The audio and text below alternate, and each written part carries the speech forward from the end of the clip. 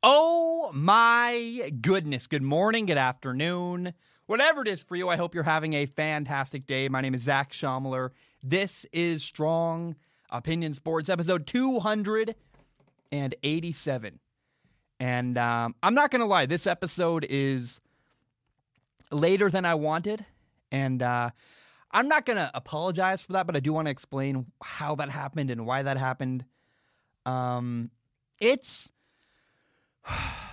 frustratingly easy to get behind in this business. I mean, you like two things happen, you're behind. First of all, I got a good night's sleep. I think people don't realize how little I sleep, honestly. Had a real, honest, good night's sleep, and that put me behind a little bit more than I wanted later in the day, I guess. And then I had a funeral on Saturday. My friend's mom died. And I think in life you got to show up for those people you care about. And, I feel like I'm already honestly not. I'm like shamefully bad at showing up for the people I care about anyway.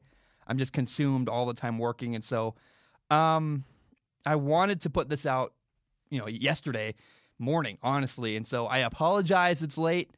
I'm trying to, in my own head, not be so hard on myself, not have these crazy, really hard to hit deadlines, but I still do it just because that's who I am. But I'm trying to learn how to live in my own bubble and make content like just put out what I have when it's out and not worry so much about the outside world. I don't know, man. I'm just doing my best. I'm doing the very best I can. I think that's what matters. Today we're going to talk about Bill Belichick. Kind of a fun story I don't think I've ever talked about Bill on this show. We're going to talk about the New York Jets. We'll talk about college football, probably a lot more than I ever have on this show. We'll talk about the Ravens, Lamar Jackson, the Kansas City Chiefs, Patrick Mahomes. They played each other on Monday Night Football. We'll talk about what happened. We're going to talk about the Packers, Drew Brees, the Saints, the Bears-Falcons game. Finally, the Mitchell Trubisky nightmare is over. That's going to be fun to talk about. Texas beat Texas Tech, Oklahoma, Mississippi State. A lot of stuff in today's episode. I want to start today. I want to start with the Jets. Did anybody see the Jets post-game press conferences this weekend? Their post-game interviews. The Jets got beat by the Colts 36-7. It was an ugly game. The New York quarterback, Sam Darnold, had 3 interceptions. 2 of them were returned for touchdowns.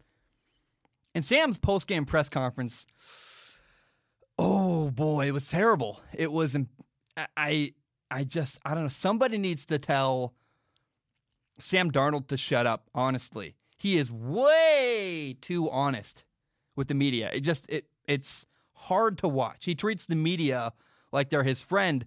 And I don't know I don't really consider myself part of the media because I try to be. I consider myself a storyteller, even though it's not quite true. But let me tell you, the people at a press conference after a game are not your friend. The people conducting those interviews, writing stories Monday morning about the NFL game in New York especially, do not help them. They will burn you for money in an instant. And the first question of the day for Sam Darnold was, you had 3 interceptions. Take me through those 3 interceptions. It's like, don't answer that. Your answer should be some form of, F you, no. And instead, for some reason, Sam Darnold did. He took them through every single interception. And I'm watching thinking, stop talking. Stop talking. Holy cannoli, he's still talking. Looking at my dad. My dad and I are watching together. I'm like, Sam, stop talking. Shut up, dude. And I've said before that the only reason the Jets should draft a quarterback in the upcoming NFL draft is if they believe they need to replace Sam Darnold because his spirit is broken or his confidence is just completely shot. And in that press conference, Sam Darnold looked, I don't know, we'll see how the year goes on. In that post-game press conference, he looked beaten, dejected, and lost. And my dad and I are watching this, and I'm looking at my dad wondering, like, where's Sam Darnold's dad? Where is this dude's father? What's happening here? Why is nobody helping Sam Darnold?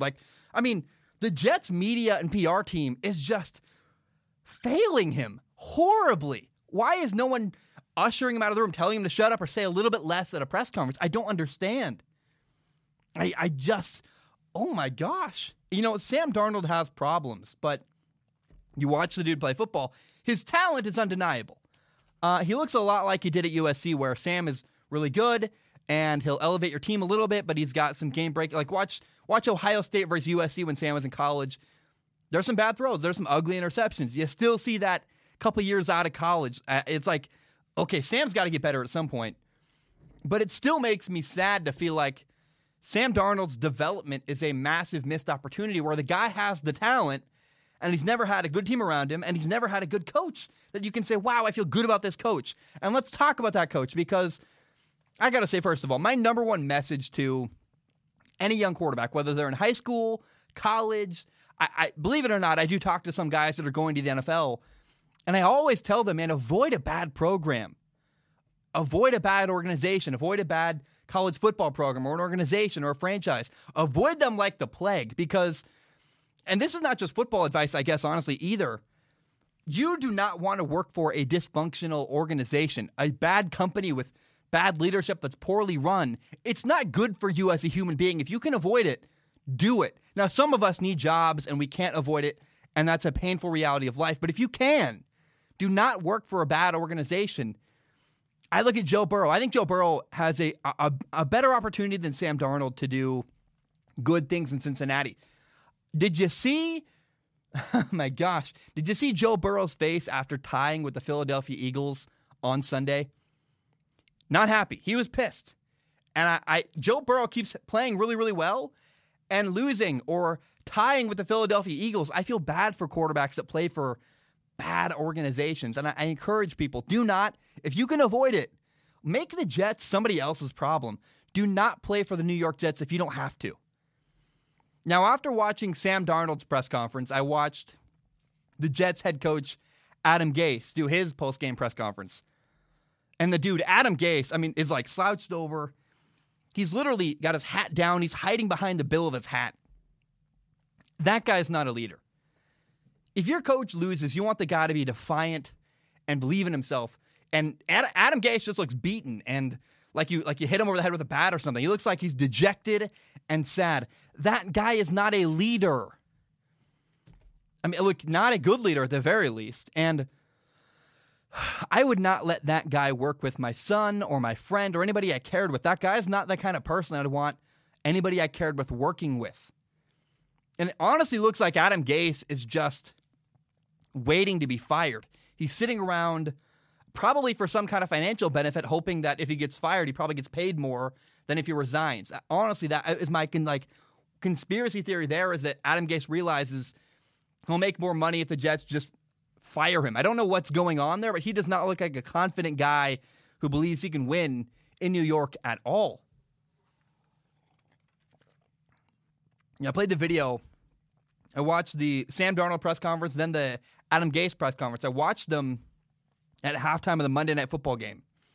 And all my friends and family watching the game with me just lost all their energy. They looked dejected. It was terrible. They're on their phones. The energy just got sucked out of the room. And I guess that's the effect that Adam Gase has on a room. I mean, he just really, Adam Gase was the most depressing thing I've seen in a long time. And then now there's this rumor circulating that if the Jets lose on Thursday Night Football to the Denver Broncos, then apparently the Jets are going to fire Adam Gase. And I just wonder why. Why is that the theorized plan? It's a rumor. If it's true, that's really, really stupid. If you want to fire Adam Gase, just pull the trigger. Do it. Don't threaten him with a weird win-loss thing. No, it's not good for anybody. It's not good for Adam Gase. It's not good for the players. It's not good for anybody. It's bad for everybody involved for that to be the case. If you win, you keep your job. If you lose, you're fired. That's supremely dysfunctional. And that's what the Jets are. The Jets are dysfunctional. The next up-and-coming coach in the NFL is named Eric Bieniemy. He is the offensive coordinator for the Kansas City Chiefs. If I were Eric Bieniemy, I would avoid the Jets at all costs. Do not make the Jets your problem. Let the Jets be somebody else's problem. I would not leave a great situation. You have Patrick Mahomes as your quarterback. You're winning. Life is good. People think you're a genius. Eric Bieniemy, do not leave Kansas City for the New York Jets, I am begging you, I am warning you. I'm not. You're a good coach. I don't think anybody's really good enough to turn around the Jets at this point. And I just, man, let some sucker take that job. Do not make the Jets your problem. I just would not leave a good situation in Kansas City for a dysfunctional organization like the Jets. I don't know, man. I would not take that job. And I feel bad for Jets fans, man. Honestly, the things I see from people I know that are Jets fans are like, yeah, that's the Jets. And it's like, why is that the Jets? Why do people choose to follow a team that's this bad and this depressing? I just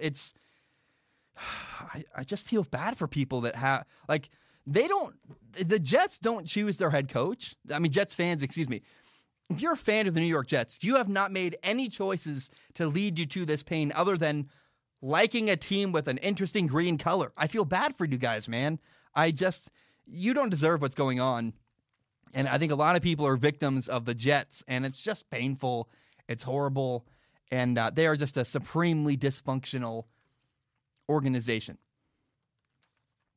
I want to talk about Bill Belichick real quick. There's this thing, man. Watching the New York Jets struggle reminds me of my favorite Bill Belichick moment of his entire career. Bill Belichick has been the head coach of the New England Patriots for 21 years. He's won 6 Super Bowls in that time frame. He's a legend. He's literally the greatest coach of all time. But Bill Belichick made a decision before getting to New England that made all of his winning with the Patriots possible. My favorite personal quality, before I get into his favorite moment, my favorite thing about Belichick is, he's a genius. He does a lot of things right. But my favorite thing about Bill Belichick is he doesn't really care what other people think, and he's never been afraid of being unique or being different. He'll do what he believes is right, even if nobody else, like how rare is that to find someone? You ever been in a classroom situation? People are literally afraid to be different. Like, oh, what if I stand out? Belichick comes up with holes in his shirt, doesn't care, does not care, does what he thinks is right. No fear of being unique or different. Bill made a move that I guess I don't believe most coaches in the NFL have either the confidence or the self-awareness to do. I think both. It takes self-confidence and self-awareness to do what Bill Belichick did. Bill Belichick was once made the head coach of the New York Jets, and he was in that position for one day, for 24 hours, and then he resigned. He stepped down. No one talks about this very often. It's a thing that I think is kind of lost in history at this point. Now, if I give you the short version, like the Cliff Notes version of this story, I want to encourage you, go do more research if you want to. I would start with a 30 for 30 documentary called The Two Bills about Bill Parcells and Bill Belichick. But the short version of the story is that he was the Jets coach for 24 hours and then he resigned. Now, Bill Belichick is famous for saying absolutely nothing at his press conferences. He does not give you anything.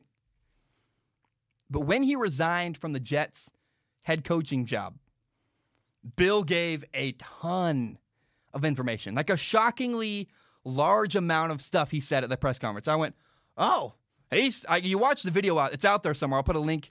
If you're on YouTube, I'll put a link in the bio somewhere or in the description somewhere or something in the comments maybe. It's shocking how much Bill keeps talking and talking and talking. And he explained in detail exactly why he was making the decision he made, why he's doing what he's doing. And I would argue that this press conference is one of the earliest moments of Bill Belichick really kind of flexing his muscles and showing his true genius, where he was well aware how weird it is to have a job and then quit it 24 hours later. And so when he talked to the media, all he was really doing was talking to his next employer, saying, hey, here's my case. Here's what I care about. Here's where I want to be. Here's what I believe I can do.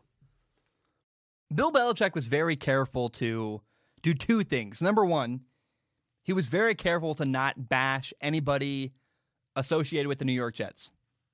But number two, he was also careful to make it clear He wanted to coach, and he believed in himself as a head coach in the NFL.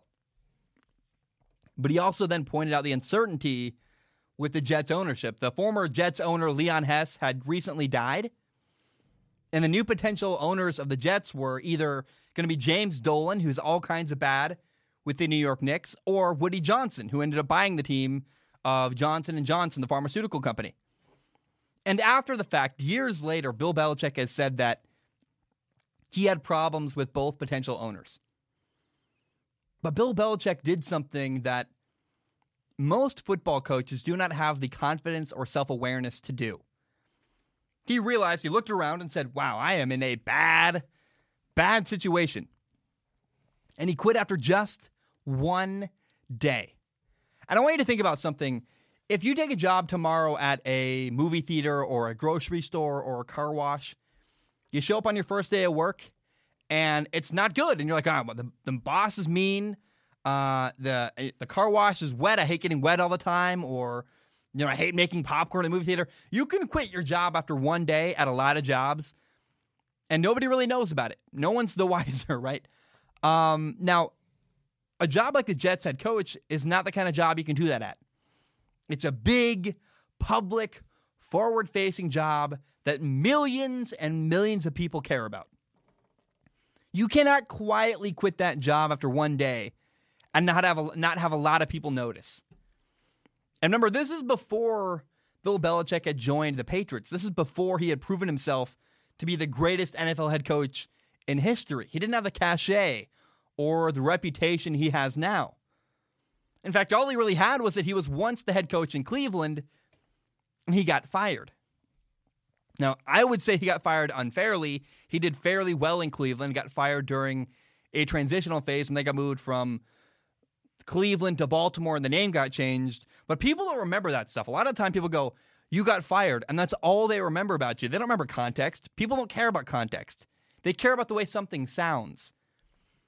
And so Bill said in his press conference that going through the firing with the Browns and having the transition happen was hard on him and his family. He said, I don't want to do that again. And I applaud Bill Belichick for his self-awareness. If he had stayed with the Jets, we might have never, ever seen him become what he became with the Patriots. It's kind of crazy what could have been. We might have never seen the Patriots become a dynasty, literally, in the NFL if he'd stayed with the Jets. It's insane to think about. And I want to applaud him because most people don't know what they want, let alone what they don't want. Bill knew both. He knew exactly what he wanted, and he knew exactly the situation he wanted to avoid. That's so impressive. It says a lot about Bill's mind and how smart he is. And maybe one of the greatest moves Bill Belichick has ever made was simply avoiding the Jets. Avoiding being the head coach of the New York Jets might be the greatest move Bill Belichick has ever made. Crazy to think about.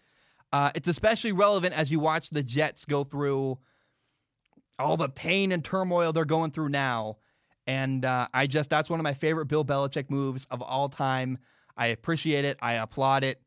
And I guess the word is ballsy move by Bill Belichick to know, hey, this situation I'm in, it ain't going to work. It's not good, Chief, and I'm going to walk away. I think that's pretty impressive and pretty cool to me when I watch all that.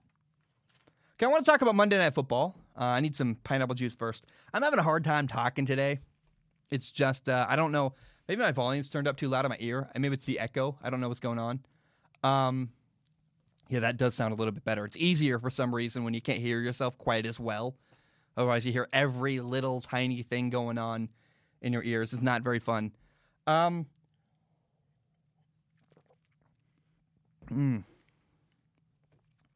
Monday Night Football, the Kansas City Chiefs beat the Baltimore Ravens 34-20.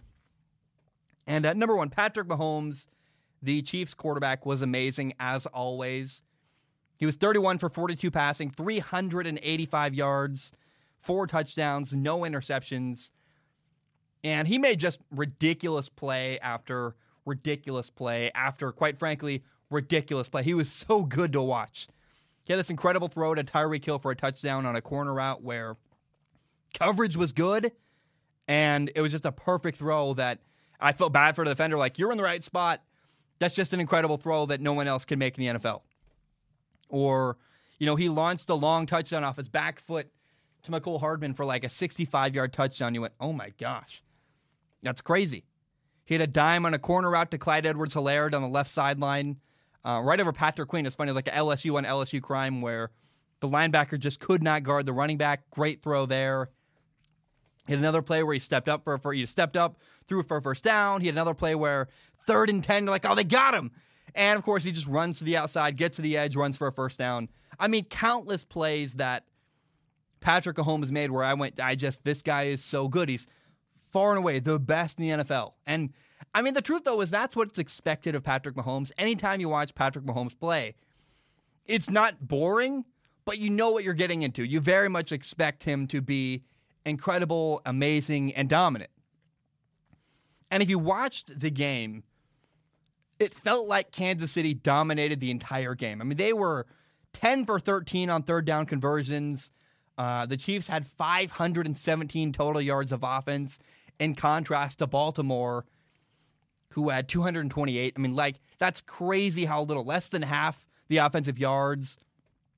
The Chiefs did not take one single sack.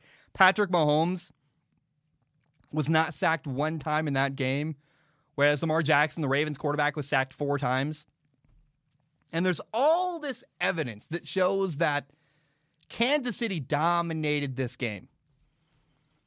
And that's why it's crazy to say that despite all that stuff I just said, believe it or not, this was actually a 7-point game in the fourth quarter where the Ravens were down 27-20 with an opportunity to make it an interesting, even closer game.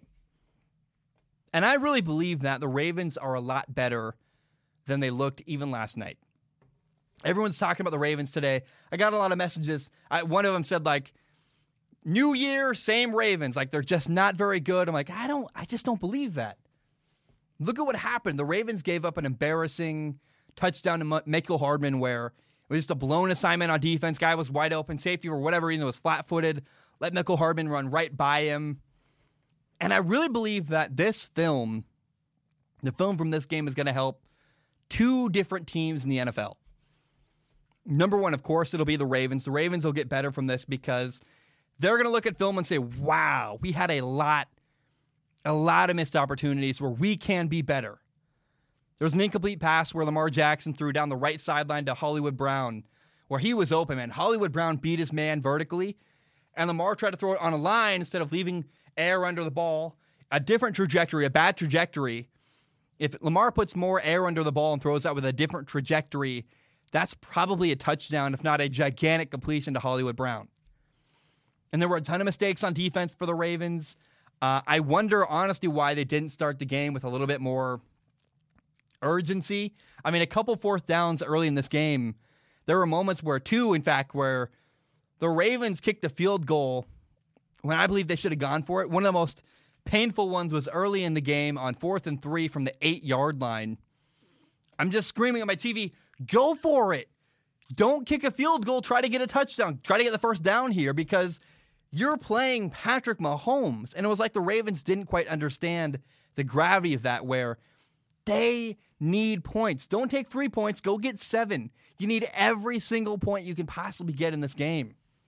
And there were also multiple points in this game where I thought Lamar Jackson should have extended the play. Like a 3rd and 5 with no pressure, and he's throwing like a 1-yard out route for a 1-yard gain. The receiver gets tackled immediately, and I go, why are you doing that, man? Like, I get it. Peyton Manning or Tom Brady, for them, that's the right decision because, a guy like Peyton Manning or Tom Brady, they're so limited physically. It's the right football move. Take what the defense gives you. Hope that your guy breaks a tackle, runs for a first down. But the rules are different for Lamar Jackson. He's got a different skill set, a more explosive, better skill set, in my opinion, than guys like Tom Brady and Peyton Manning, where I want to see Lamar Jackson run and extend a play, keep it alive. Patrick Mahomes many times was doing that exact thing where he's like, there's no one open. I'm not going to throw the ball. I'm going to keep it alive until I find exactly what I want downfield. Lamar didn't do that. And I went, I want to see that from Lamar Jackson. I want to see Lamar Jackson extend plays. It felt like this. It felt like Lamar Jackson was trying to be an old school, prototypical quarterback. And the reality is, man, screw that, dude. Be yourself.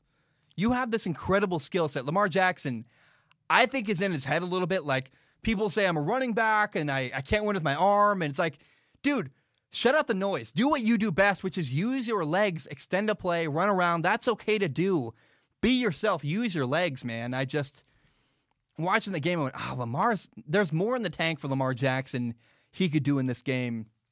And I guess kind of the overall theme of what I'm saying here is that the Ravens played poorly, and the Ravens left a lot on the table, and yet in the fourth quarter, it was still a 7-point game, like a 1-score game in the fourth quarter, despite everything the Ravens could have done better. So I guess really, who cares about that game? When you look ahead, you go, man, the film is going to help the Ravens down the road next time they play Kansas City. Whether maybe it's the playoffs, maybe it's, I would think that these two teams, the Ravens and the Chiefs, are going to run into each other again. And the film from this game helps the Ravens a lot more than it's going to help Kansas City. Because Kansas City sees a bunch of moments where they're like, yeah, we dominated, we were great. The Ravens are going to see a bunch of moments where they can do little things better and make a bunch of little tweaks. And I think, man, moving forward, the Ravens are in a good position after this game, actually, from what they can learn on film. Now, the film also helps the Patriots head coach, Bill Belichick. You may not know, the Patriots play Kansas City next weekend at Arrowhead Stadium in Kansas City for the Chiefs. And I cannot wait to see Bill Belichick's plan on defense. I have no idea how you stop Patrick Mahomes. I watched that game and I go, well, he can do literally anything. He's like a superhero. You're like, I just don't know. But I would think that if you pressure him a ton, and certainly I would not let Patrick Mahomes run around and extend a play, make him get rid of the ball quickly, you hit him a bunch, you bring more than a 4-man rush. Maybe he'll shred you anyways. He's really good. Seems like he can do anything he wants. But at the very least, don't just allow Patrick Mahomes to run around and extend a play. Put pressure on him and make him earn it. At the very least, make him earn it. So, I don't know. I just have no doubt that Bill Belichick watched that game, the Ravens and Kansas City, and the gears started turning, man. He had probably 100 ideas of, you know what? We could do this, we could do that, we could do this other thing, make a couple tweaks. Man, that's how you stop Patrick Mahomes. Or at the very least, you can slow him down. And so I cannot wait to watch the Patriots play Mahomes next weekend. I don't know that the Patriots are going to win, but they're going to do something interesting on defense, and that's going to be worth watching in of itself. Is what is the game plan? What do they try to take away? What is the one thing the Patriots try to do against Patrick Mahomes? And we all know that this is said a lot, and it's very true about Bill Belichick. His number one goal is to take away the one thing you do best. He's like, you can beat me, but you're going to have to beat me some way you've never beat anybody else before. Like, for example, in high school, we played a team that ran the ball incredibly well to the outside. And we're like, we're taking away that toss play. They're not going to run outside at all. We're going to set the edge. They're not going to run the ball. Now, they made an adjustment. They ran up the middle on us all day and destroyed us. But it's like, well, at least we made them earn it. We made them do something differently. So I don't know what exactly Bill Belichick looks at when he sees the Chiefs and goes, this is the one thing that they're best at we need to take away. I don't know. But it's going to be fun to figure out, like, what does Bill Belichick look at with the Chiefs and go, is it Mahomes extending a play? Is it Clyde Edwards-Helaire running the ball? Is it Clyde Edwards-Helaire in the passing game? Is it Tyreek Hill and one-on-one coverage downfield? I have no idea. But it's going to be so fun to figure out and see what does Bill Belichick value as the best thing that the Chiefs do. And by the way, I got to be honest here. There was never a moment where my team in high school, had a team that ran to the outside a bunch. I mean, the reality is that you'd probably do some other kind of offensive adjustment. That's just trying to make an example where Bill Belichick likes to always find whatever a team does best and take it away. It's the easiest way I could communicate it that way. I felt weird about the weird white lie there. Let me just be honest about it. I'm curious to see what do the Patriots, in fact, value as the best thing the Chiefs do next Sunday at Arrowhead Stadium. I cannot wait to watch Chiefs and Patriots next weekend. Guys, that's all I have right now. I want to take a short break. When I return, we're going to talk about the Bears and the Falcons. We'll talk about the fact that the Mitchell Trubisky nightmare is finally over. We'll talk Packers. We'll talk Saints. We're going to do college football down the road. We'll talk about Kyle Trask. We'll talk about Oklahoma losing to K-State. Mississippi State beat LSU. A lot of good stuff ahead. My name is Zach Schaumler. I'm going to take a short break. I will be right back. All right, I want to jump back in. You may or may not know, on Sunday, the Falcons blew yet another lead. It was so painful to watch. They lost to the Chicago Bears, and there's a lot I want to talk about from this game. You know, first of all, the Bears quarterback Mitchell Trubisky got benched. We'll talk about Nick Foles. The Falcons defense, I got a lot to say about them. But I want to start by saying that you would never, ever know that the Atlanta Falcons head coach, Dan Quinn, is supposed to be a defensive-minded head coach. It's so crazy to watch. The Falcons' defense is so bad. Even before the Bears came back and won the game, there were busted coverages, there were missed assignments, missed tackles, such bad defense. It's kind of crazy. Again, I go like, how is their coach a defensive-minded guy? I don't understand. Now, I will say, in defense of Atlanta, they did have 7 guys out of the game due to injuries. You know, they lost. There was no Julio Jones, their star receiver, no Caleb McGarry, their starting right tackle. They had 5 guys hurt on defense, 3 cornerbacks, including A.J. Terrell out with COVID, and a linebacker and defensive end. So big losses on defense, absolutely for sure. But still, the Falcons had the lead. You know, by the way, a 16-point lead with less than 8 minutes to go in the fourth quarter. And the people keep saying, I keep hearing people say like, oh, can you believe the Falcons blew a 16-point lead in the fourth quarter? No, it was way, way worse than that. The Falcons had the lead halfway through the fourth quarter. They were up by 16 points, and they still lost the game. Now, the Falcons defense kept giving opportunity after opportunity after opportunity to the Bears offense. It was kind of crazy. Now, the reason why Mitchell Trubisky, the Bears quarterback, got benched in this game was because he was repeatedly unable to take advantage of, quite frankly, the Falcons' mistakes. He was terrible at throwing the ball downfield. I mean, he had guys open multiple times, and he either didn't see them or wouldn't pull the trigger. There were times where, like, he had guys open vertically, and he's trying to throw the ball deep, and, like, he literally couldn't put enough on the ball to get it up and over defenders, where he literally doesn't have the arm strength to throw a high arcing deep ball. You go, dude, your arm talent's awful. Now, plus later on a 3rd and 2, Anthony Miller was wide open deep. Should have been a touchdown. And Trubisky missed a wide open easy pass.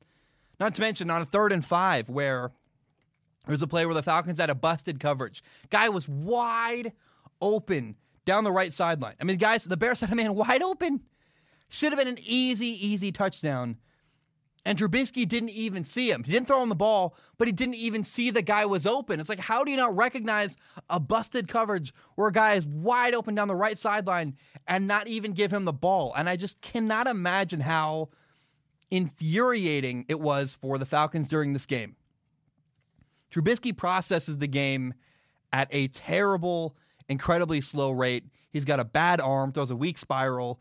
Most of his completions in this game were a bunch of slants inside on little tiny 5-yard throws. I believe there was a point for the Bears coaching staff where they hit a breaking point, realizing we have guys wide open deep, and our quarterback simply cannot hit those throws downfield. It's got to be frustrating for them.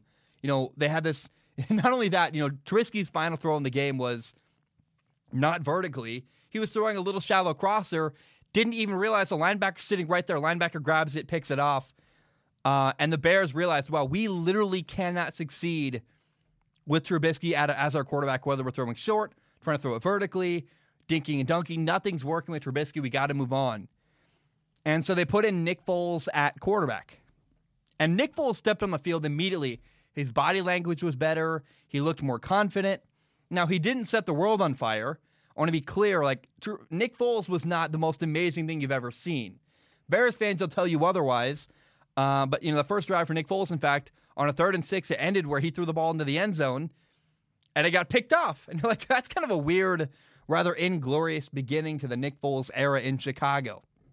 Now, later, Nick Foles had a big completion where he's extending the play, threw the ball, literally goes right through a Falcons defender's hands, lands for a completion for the Bears, but that really wasn't a play that should have been a completion. There were little moments like that where you go, Nick Foles really has a lot to be desired, but at the very least, he was way, way better than Trubisky, simply for the fact that he was finally throwing the ball downfield. It's like, thank you, goodness, please, at least the Bears have a quarterback who isn't just holding onto the ball, not throwing vertically to guys who are wide open downfield.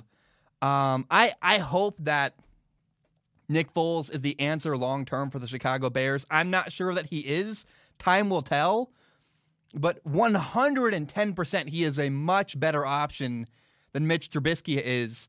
And I'm so glad that Nick Foles is now the quarterback, and Trubisky, in fact, is no longer the quarterback in Chicago. Now, the Falcons had an opportunity to win this game. It was an Atlanta ball. Atlanta had the ball, 1 minute, 53 left, down 4 points. And the Falcons were, in fact, even driving when Matt Ryan, the Falcons quarterback, threw an interception. It's like, oh, that's painful. The Bears are playing cover 2. Matt throws this corner route and just hangs the ball up in the air, almost as if he didn't see that there was a safety there. Like he didn't realize. It's one of the easiest interceptions the safety's ever going to have, where Matt Ryan's got to drive that ball against cover 2 to the sideline. And I just wonder, the Falcons at this point have a culture, really, of blowing leads. It happens so frequently in Atlanta that they blow a fourth quarter lead. It's got to be in their heads at this point where they're thinking, man, we're up. We can't blow this lead. We can't let what happened in the Super Bowl. We can't do what we did against the Cowboys. Now the Bears are like, we can't let what happened against Chicago. And it becomes a self-fulfilling prophecy for Atlanta. And unfortunately, I believe they need to hit the reset button. They need a new coach. They need new leadership. They need to try and make some changes. It's crazy. The Falcons even had the ball, late in the game with the lead. Before the Bears took the lead, the Falcons had the ball, 4 minutes left. They were up 26-23, a 3-point lead. And the Falcons called 3 straight passing plays. Just completely crazy to me. I'm like, how do they had a 22-second drive with the lead late in the fourth quarter, and they didn't try to run the ball one time. I'm like, what in the world is going on? They made no attempt to try to run time off the clock. It was insane to me. And this is a game where the Falcons were actually running the ball very, very well throughout this game. Run the ball. Take some time off the clock. Eat away some of the clock. I don't understand. Just a crazy unforced error for Atlanta. The Falcons are a mess. They need new leadership. And at this point, it's cliche, but it's actually true at this point. The Falcons have a culture of blowing leads. It's just awful. It's got to change. They need new leadership. And I feel bad for Falcons fans. Now, after I drink my pineapple juice, I want to just... this is a moment I want to just sit in for a second. Enjoy. Celebrate a little bit. Oh man, I'm so glad to say what I'm about to say next. I want to just take a moment to celebrate the fact that the Mitchell Trubisky nightmare is now over. It's over. Nick Foles was just named the Bears starting quarterback moving forward. And I got to say, man, no quarterback I have ever watched has infuriated me as much as Mitchell Trubisky. No quarterback. This has just been an insanely long, frustrating saga. And I feel free. I can finally say it. Finally, it's over. Mitchell Trubisky is one of the worst quarterback draft picks ever in NFL history. Terrible, terrible, terrible pick. He only played 1 year in college as a starter. And I'd love to break down his film someday. If anybody has the Mitchell Trubisky North Carolina film and can send it to me, please do. I want to see it and analyze it. It'd be so much fun. The Bears drafted Trubisky ahead of Patrick Mahomes. They drafted him instead of Deshaun Watson. It's kind of crazy. I don't know what in the world the Bears saw when they drafted Mitchell Trubisky, I will never understand. It's complete insanity to me. And honestly, I could not tell you what positives Mitchell Trubisky brings as a quarterback. I don't know. He's got a terrible arm. He processes the game incredibly slow. He makes terrible decisions. He's not a galvanizing leader. Bears fans, and I'm not a Bears fan, but I feel bad for Bears fans because they've been through this horrible time. They've been waiting and hoping and praying that Trubisky's going to work out. I just feel bad for those guys. I mean, I've gotten a lot of hate and anger from Bears fans over the years. I don't blame. I'm not mad. I'm not gloating in the segment. Like, there are moments occasionally where I get something right and I go, yeah, but this is not one of those moments. I just feel bad for Bears fans because these poor people have been hoping that Trubisky was going to make it work. And I get it, man. Their franchise relies on that. They needed Trubisky to work out. They needed their quarterback to become a guy that they could rely on. And Trubisky has never, ever been that for them. I just feel bad for this group of people, Bears fans. And I find it so frustrating that Mitchell Trubisky's gotten opportunity after opportunity after opportunity. Like, when you watch Gardner Minshew with Jacksonville, people are constantly trying to find a reason to replace Gardner Minshew. The guy gets almost no opportunity and no chance. Trubisky with Chicago, because he was the number 2 overall pick, which was, again, one of the worst picks in NFL history as a quarterback.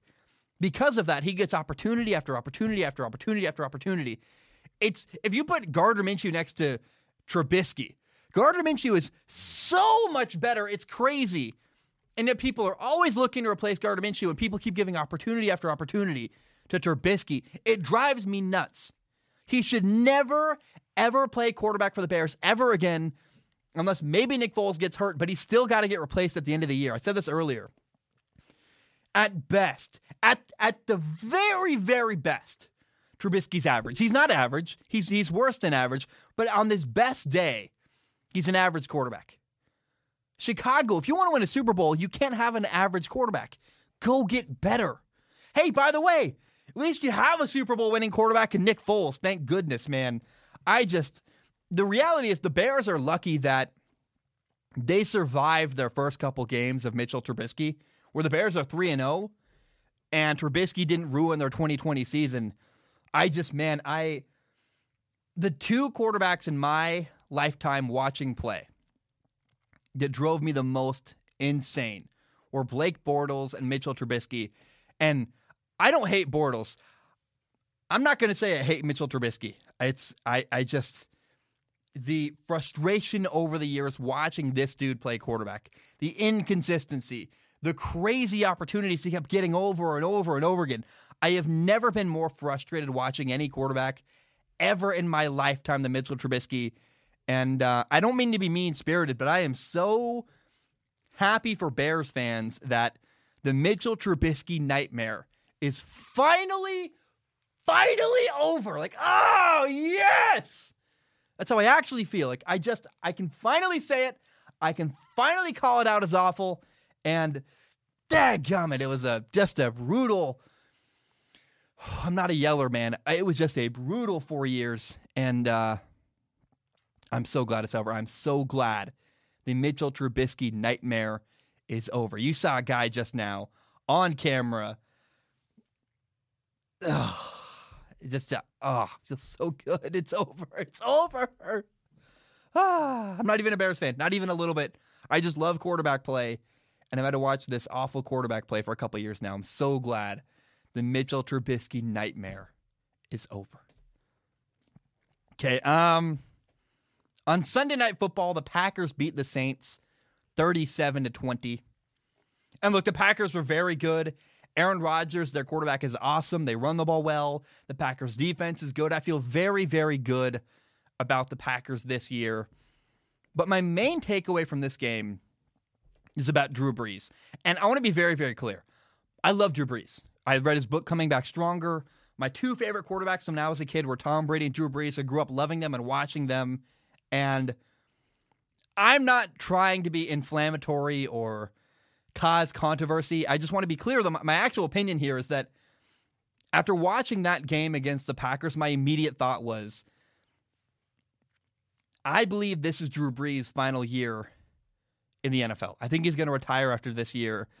I know people see Drew Brees kind of like a football god, and so we're careful to we kind of tiptoe around the truth with him. And he's awesome. He's a Hall of Famer. Again, loved him growing up. I love Drew Brees a lot. He changed New Orleans forever. He helped them. You know, the book Coming Back Stronger, if you haven't read it, it's incredible. And I know that another thing, you know, in defense of Drew Brees, right, the Saints are missing Michael Thomas at receiver, who is arguably, and a lot of people would say he is definitively the best receiver in the NFL. Yes, for sure. Having Michael Thomas out hurts Drew Brees. But there are times where Drew Brees is sitting in the pocket and he looks downfield, he can see a receiver open, and yet he doesn't throw the ball because he doesn't have the confidence that he can complete that pass downfield. And in the NFL, if your receiver beats a man by 1 or 2 steps, that's open by a lot. I mean, that's wide open.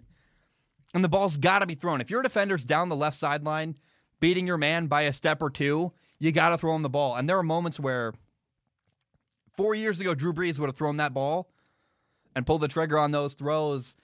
And the reality is, through the first couple games of the year for the New Orleans Saints, Drew Brees has been the limiting factor for the Saints offense. It's painful. It's harsh. But Drew knows it, and defenses are starting to realize that too. They're saying teams are daring New Orleans to throw the ball vertically, and they can't because their quarterback, unfortunately, seems to not have the physical ability to do that. It's a painful, harsh reality. But because of that, and I think honestly, like for Drew Brees, it cannot be fun. If you're Drew Brees and you know guys are open and there are throws you should be making, and yet you don't think you can, I don't think he's having a good time. I mean, it's got to feel terrible to feel like I need to do that and I physically cannot. I am the thing holding my team back. That's why I think it's Drew Brees' final year, is he understands, like, yeah, I'm good for the team. Yeah, I'm a good leader. I do this, I do that. But there's a point when you realize as a player, I'm not capable of what I used to be capable of anymore. And that's the point Drew Brees has finally hit. And that is why I believe it's Drew Brees' final year in the NFL. Guys, my name is Zach Schaumler. I'm going to take a short break. When I return, we'll talk about college football. We'll talk about Kyle Trask, the Florida quarterback. Mississippi State beat LSU. Texas had a crazy comeback. Oklahoma lost. What a weird game. Good stuff ahead, guys. My name is Zach Schaumler. I'm going to take a short break. I will be right back. All right, let's jump back into things. You may or may not know, the Florida Gators beat Ole Miss 51-35 on Saturday. I watched this game because I wanted to see Florida's quarterback Kyle Trask, and I was not disappointed. The dude was 30 for 42 passing, had 416 yards, 6 touchdowns passing, 0 interceptions. And Kyle Trask did so many good things in this game. I just really loved it, man. First of all, the dude was accurate. He made good decisions. It's supremely important to say that he was sending the ball to the right person almost every time. And he was also not just throwing to his first reads either. We saw him work across the field multiple times. Really, really good quarterback play by Kyle Trask. He moved well in the pocket. He had a play where he stepped up and threw it for a first down. I was really, really enjoying watching the guy play. And on Saturday, in his first game this year, Kyle Trask showed NFL habits where with timing, decision-making, ball location, it's only one game for sure, but I'm really, really excited to watch more from Kyle Trask this year. On November 7th, they play Georgia. I'm hoping we get to see Florida play Alabama in the SEC championship game. But I couldn't believe it. There was a couple times where Florida put in Emory Jones, their backup quarterback, because they like Emory Jones running the ball. And, look, Emory Jones had this awful interception where he started to run, then launched like this just flutter ball up in the air, got picked off. And it's just so weird. I want to watch Florida more because they better keep Emory Jones on the sideline. Their best quarterback option by far is Kyle Trask. And it's worth pointing out that Florida does have the best tight end in college football, Kyle Pitts. Kyle Trask had 6 touchdowns passing, 4 of those touchdowns were to Kyle Pitts, their tight end. And the last touchdown pass Kyle Trask threw was not really a particularly amazing throw. It was Kyle Pitts catching a jump ball, just stealing it away from 2 defenders. And I got to say, I'm curious. We might, in fact, get this throughout the year where if Kyle Pitts gets hurt, I'll be curious to see what happens where how does Kyle Trask do without Kyle Pitts? I would think he would do well because he makes so many good decisions. But look, Kyle Trask showed NFL habits on Saturday, for sure.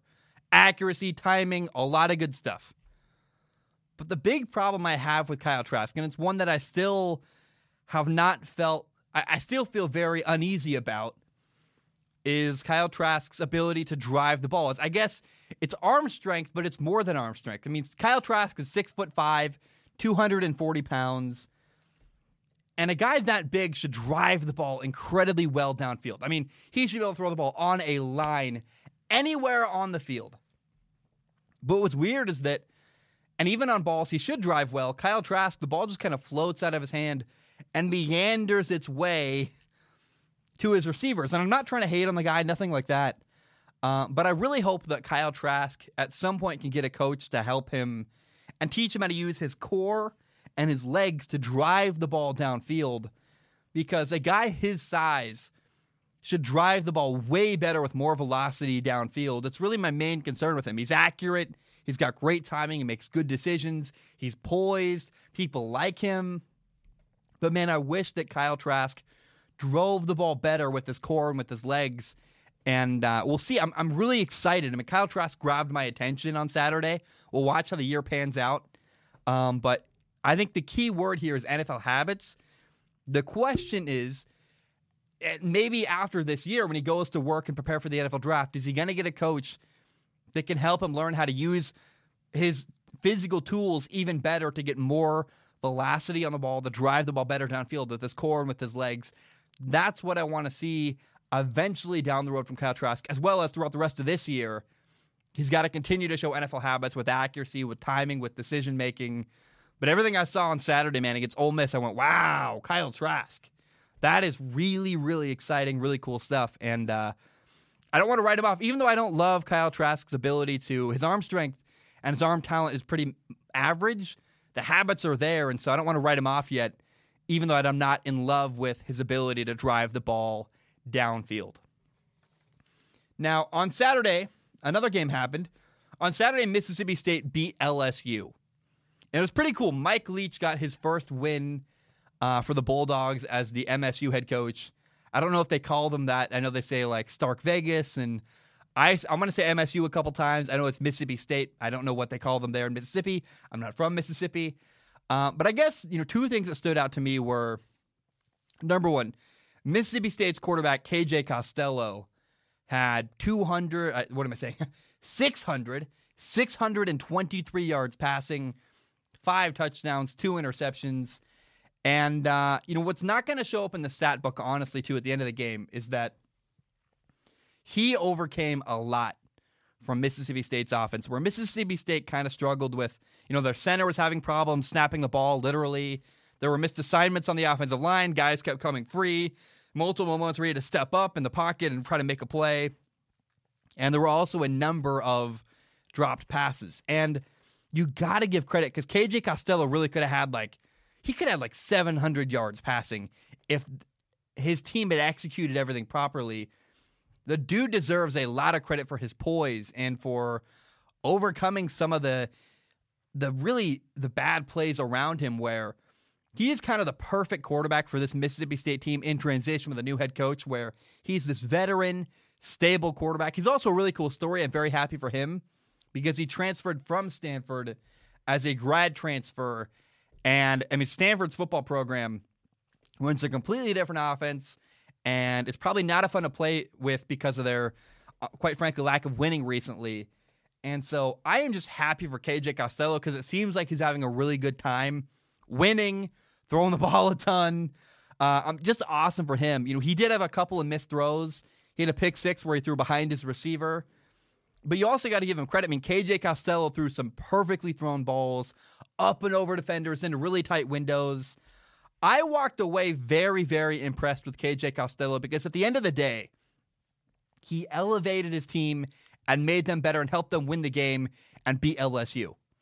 Now, I was not impressed with LSU on Saturday, and I feel kind of bad for them because, look, I'm not trying to take anything away from Mississippi State, but this is not the same team for LSU. I mean, as the year goes on, it's going to become even more and more painfully obvious that this is just not the same LSU team as we saw last year.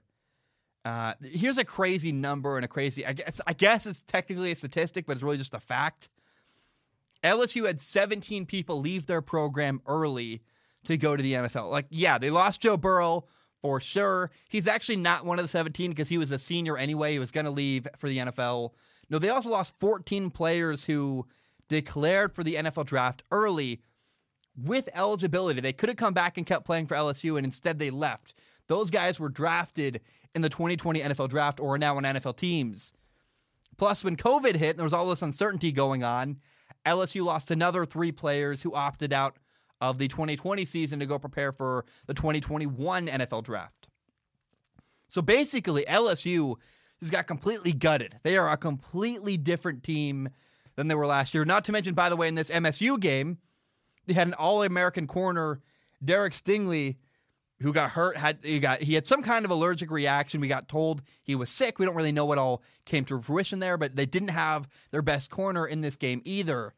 And LSU got absolutely gutted this offseason and losing player after player after player. I feel so bad for them. By the way, the new LSU quarterback, Miles Brennan. Oh boy. There's a reason that Miles Brennan was on the bench for 4 years. Kind of the biggest thing that sticks out. First of all, Miles Brennan is not terrible.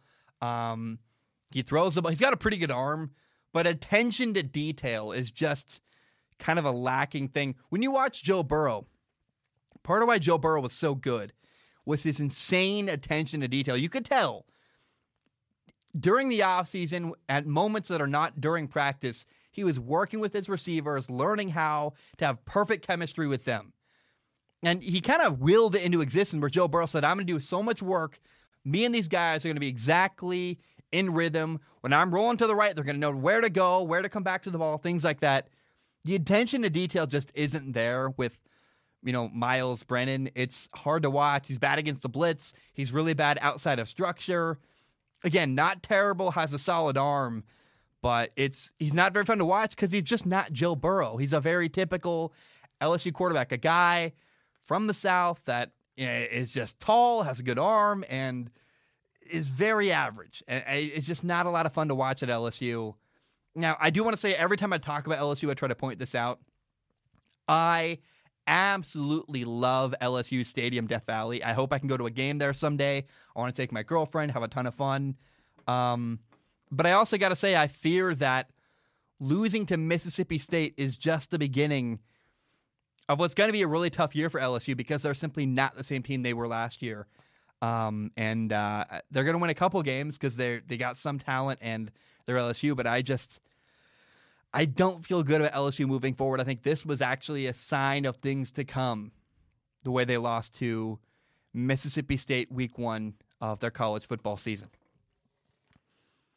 Now, did anybody watch the Texas versus Texas Tech game on Saturday? It was crazy. Texas won in overtime 63-56.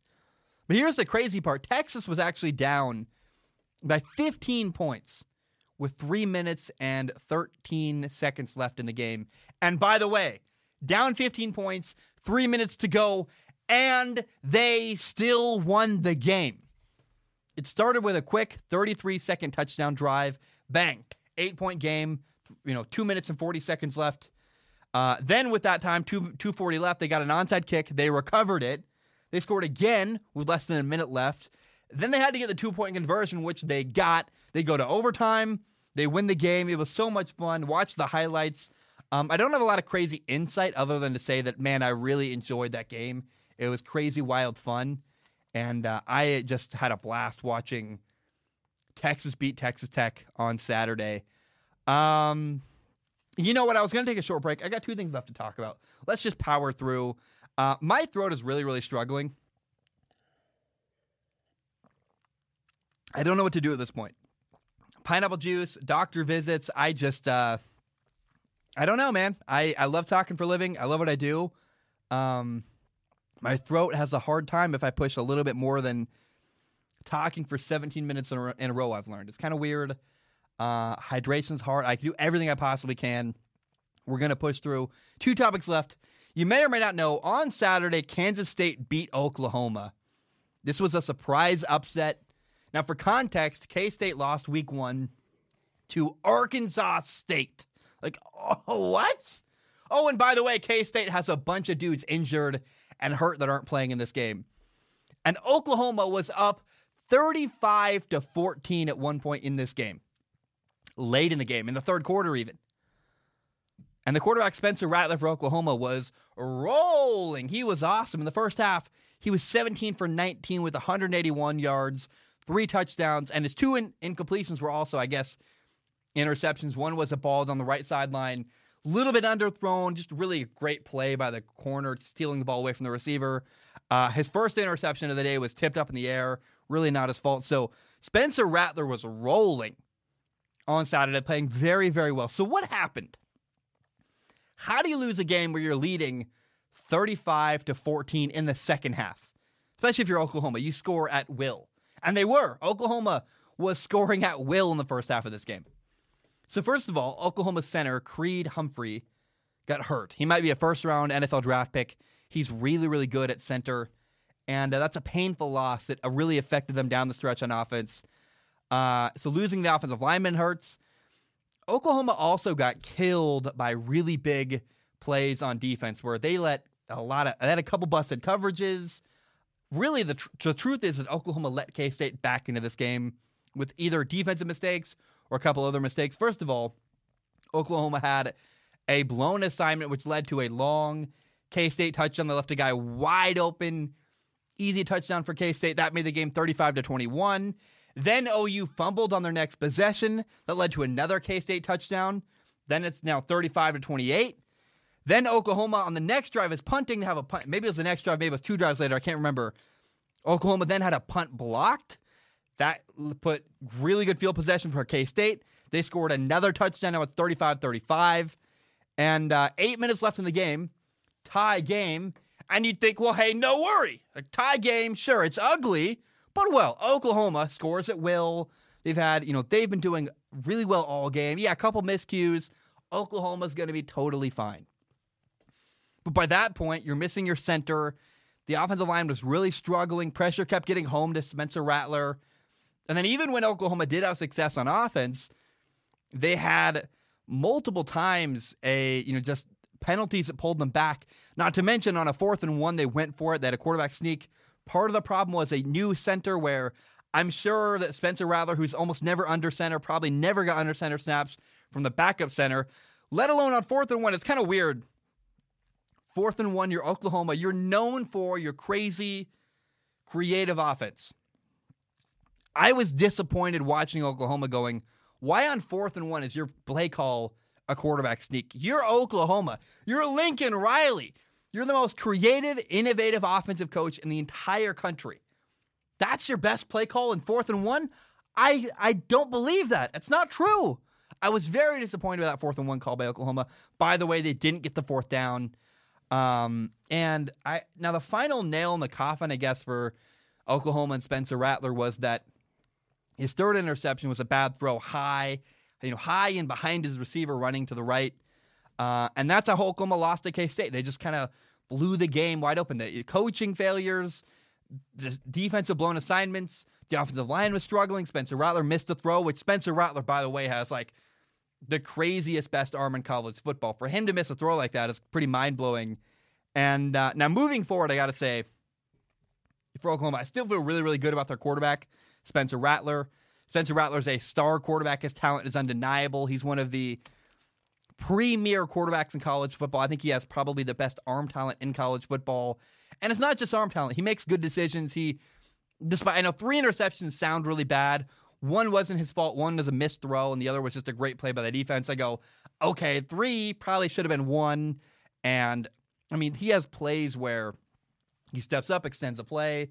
And I think as you watch Oklahoma throughout the year, they're learning with the new quarterback who's gotten his first year. They're going to learn that, okay, Oklahoma's got to extend the play a little bit more, probably roll out to the right, roll out to the left, get Spencer Rattler outside of the pocket, especially with their offensive line really struggling the way they are. The right tackle one of their tackles really was not doing. I don't know why I can't remember it, but I don't want to say the wrong one. They got a tackle who's a big concern on the offensive line. And now Oklahoma's defense is also a really, really big concern. I worry heavily about the Red River rivalry game against Texas versus Oklahoma. Spencer Rattler's incredible. Texas is very solid, very consistently good. And in the past, this game or not, just in general, Oklahoma's limiting factor has been their defense. And it feels like that honestly might continue throughout the rest of this year. Now, one thing else that's worth talking about, K-State has this freshman running back, Deuce Vaughn. He's 5'5". He's a freshman, by the way, freshman running back. He might be 5'5" and very short. He's still a big star in college football. Remember the name Deuce Vaughn.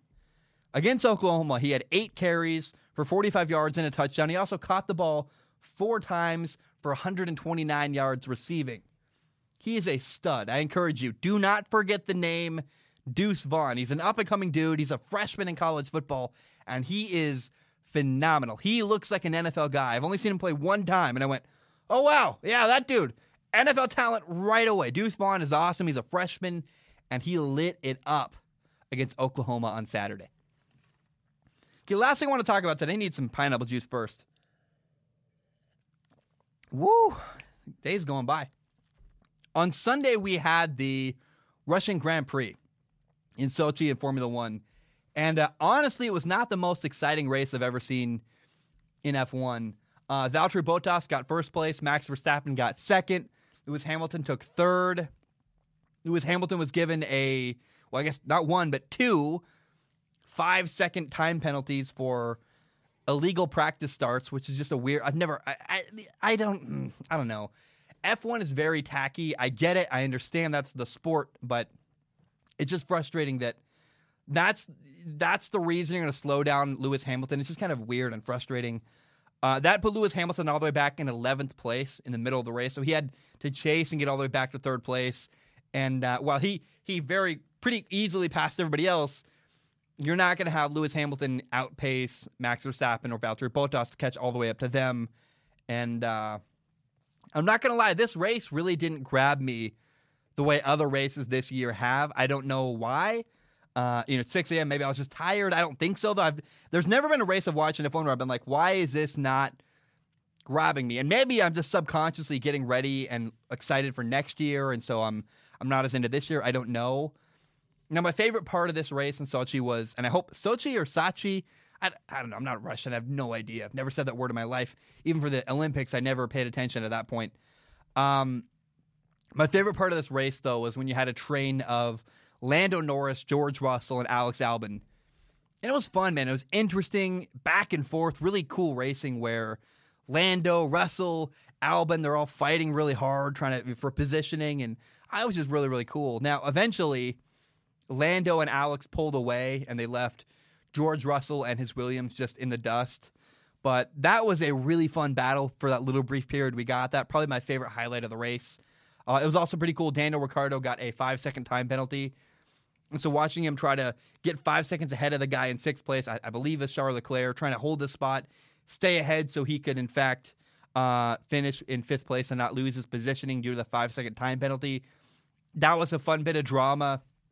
Now, as you look after this race, the battle for 3rd and 4th place in the F1 constructors standings are really, really the most exciting part of the year. The drivers 3rd and 4th, and the constructors 3rd and 4th. Mercedes has 366 points. They're going to easily win F1 this year. Red Bull is 2nd with 142 points. But 3, 4, and 5, 3rd place, 4th place, and 5th place is all really, really close and really, really interesting, where McLaren is in 3rd place with 106 points.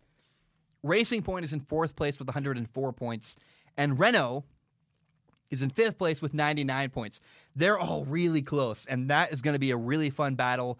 down the stretch between these couple teams. There are 7 races left in Formula One. And October 11th, we have the race in Germany. October 25th, we're going to Portugal. November 1st, Italy. November 15th, Turkey. November 29th, Bahrain. That's the inner track layout because, again, later on December 6th, we're at Bahrain again, where it's the same location, different track layout, the outer track layout. And the final round 17 of F1 will be on December 13th in Abu Dhabi. It's going to be a fun rest of the year. It's also worth noting that the battle for 4th in the driver's standings is going to be really fun to follow and track as well because there are six people battling for 4th place right now. Currently in 4th place, you have Lando Norris with 65 points. Right behind him in 5th place currently of Alex Albon with 64 points. Daniel Ricciardo, 63 points in 6th. Charles Leclerc in 7th with 57 points. Lance Stroll also in 8th, also 57 points, but in 8th place for whatever reason. You have Lance Stroll. And in 9th right now, you have Sergio Perez with 56 points. So a 9-point gap between 4th place in the driver's standings and 9th place. Really, really close, interesting battle. I don't want to put, 11 points behind Sergio Perez is Pierre Gasly. He's got no chance, in my opinion, at getting 4th place. I didn't mention him, but I am really curious to watch. If you're looking for drama or interesting down the stretch, what team gets 3rd place in the drivers or in the Constructors' Cup Championship, and what driver is going to get 4th place behind Valtteri Bottas, Lewis Hamilton, and Max Verstappen in the F1 driver standings? That is what I'm excited to watch moving forward in Formula One as the year continues and as we go through the next 7 races in F1. I'm having a blast. I really hope it's good. But if you need something to follow, that is what you should follow as the year concludes. Guys, my name is Zach Schaumler. Thank you so very much for tuning in. I really, really appreciate you. I'm going to get this edited and put it out. Hope you're having a great day. I love you so much. I love my job. And I hope you have a great day. Bam.